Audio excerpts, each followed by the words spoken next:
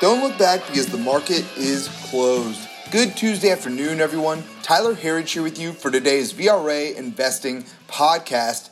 We got another down day today to start the week off for our major indexes, except for the NASDAQ today, which was able to rally to finish positive on the day.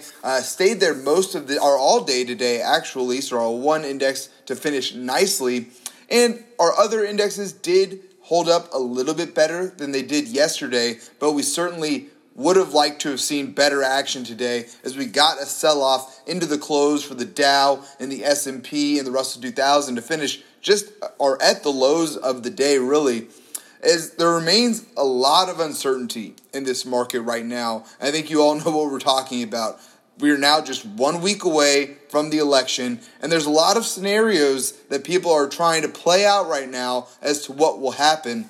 We've spoken about this here quite a bit on the podcast. We continue to predict a Trump presidency, but we have to prepare for all outcomes. If Biden were elected, we see that the market should continue to head higher, at least in the short term anyway, probably on news of a stimulus deal getting done right after his inauguration, probably even right after the election anyway. But the real concern that has most investors worried right now is the idea of a contested election.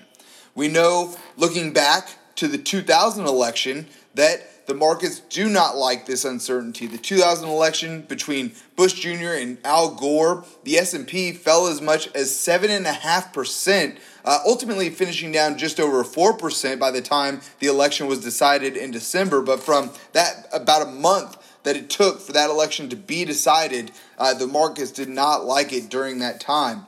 But that's an event that most people already know about. A lot of people are already talking about what could happen in a contested election. So this time around, that doesn't make it a true black swan event. It's rather a wall of worry event instead. So we want to ask ourselves here, what is the risk that no one is talking about?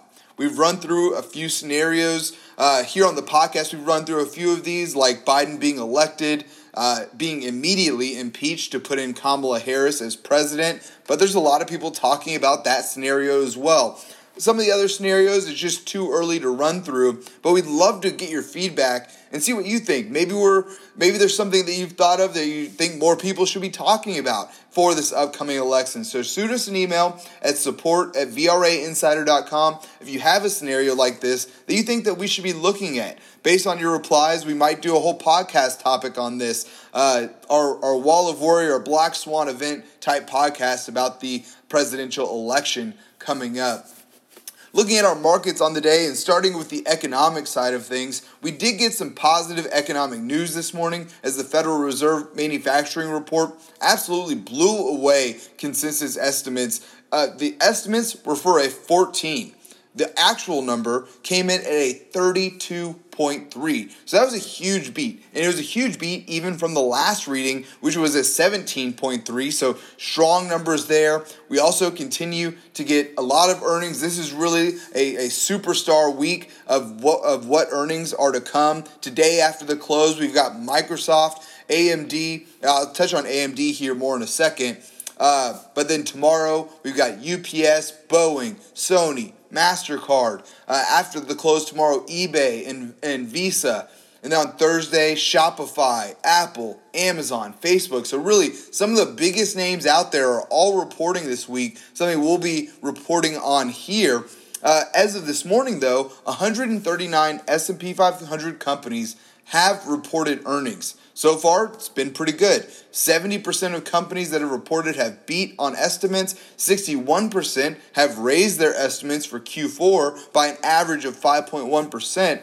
And that's solid. Not bad numbers, certainly. But estimates are rising at a much slower pace than they did last quarter. So that's not what you want to see. Of course, these are estimates at this point, so we'll have to wait and see here. We think there's still a lot of potential here for a strong Q4 earnings coming up. So looking at our markets on the day, as I mentioned earlier, the Dow, the S&P, and the Russell 2000 all finishing right about their lows of the day, but the NASDAQ didn't even touch negative territory today. Didn't finish at the highs either, but still finished up a nice 0.64% to 11,431. That is what we want to see. NASDAQ and tech leading the way here. We were followed there by the S&P 500, though, down 0.3% to 3,390. We were followed there by the Dow, which was down 0.8% to 27,463. And lastly, the Russell 2000, our laggard on the day, down 0.9% to 1,590. Looking at our internals on the day, we did not see the numbers that we want to see on a day like today when we're looking forward to get out of this little bit of a rut that we've been in here. The declines beating out advances, slightly less than 2-to-1 negative on the day. New 52-week highs and lows are probably the biggest disappointment here. This number has been positive for some time now, coming back in negative again today with 94 stocks hitting new 52-week lows to 71 stocks hitting new 52-week highs. And lastly here, volume came in just over 2-to-1 negative on the NYSE, but we did get our one bright spot on the day here. The NASDAQ was higher, so this makes sense. NASDAQ volume was able to come in slightly positive on the day today. Looking at our sectors on the day, I'm going to start with the semis here, as this makes 10 out of the last 11 sessions that the semis have finished negative. That is a pattern that we certainly want to see end here. The semis were down just over 0.5% earlier in the day. They were able to battle back to finish down 0.35% on the day, but it was really made worse by AMD. Hopefully their earnings can come in this afternoon with a strong beat. AMD was down over 5% at the lows of the day today after they announced that they were about to buy out Xilinx. Xilinx, on the other hand, was up over 8.5% on the day today. So AMD finishing down big today certainly didn't help the semis, but tech held up nicely despite all of this. So tech was our leading sector for the S&P 500 today. But as I mentioned earlier, on a day like today, you got the NASDAQ positive. You would have liked to see the semis be able to finish positive as well. But tech leading, that is at least somewhat of a good sign for us here today. And the tech sector did continue to lead for us. It was our leading sector on the day today. We ultimately finished, let me get a refresh here for the final numbers of the day, finished with 3 out of our 11 S&P 500 sectors positive on the day today, led by consumer discretionary, communication services, and technology. Our laggards on the day were industrials, down pretty big today, over 2%. Financials right in that ballpark as well, down just less than 2% on the day, followed by energy, real estate, and materials. Lastly here for today, our VRA commodity watch.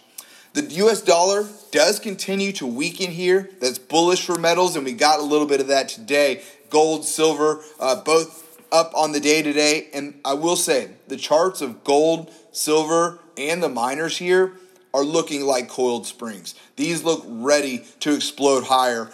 We've been talking about a move higher in this group for some time now, and this pullback that we have seen has really held up pretty well, at least the way we're looking at it here, the way it looks to us. Looks like they're ready for a breakout from this kind of multi-year base that we've seen in this whole group. Gold, as I mentioned, higher on the day now, up 0.24% to 1,910 an ounce. Silver up a little more on the day, up 0.37% now to $24.51 an ounce. Copper essentially flat on the day, down just 0.02% now to $3.08 a pound. And oil having a solid day today, despite the energy sector finishing lower. Oil was up 2.28% to $39.44 a barrel.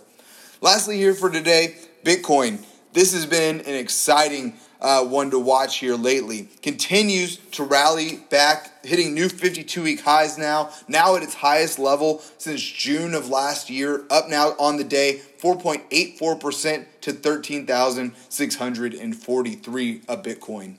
Folks, that is all that we have time for here today. Please be sure to subscribe to receive our VRA podcast every day at the market close. You can sign up at VRAinsider.com. Click the podcast link at the top. We'd love to have you with us.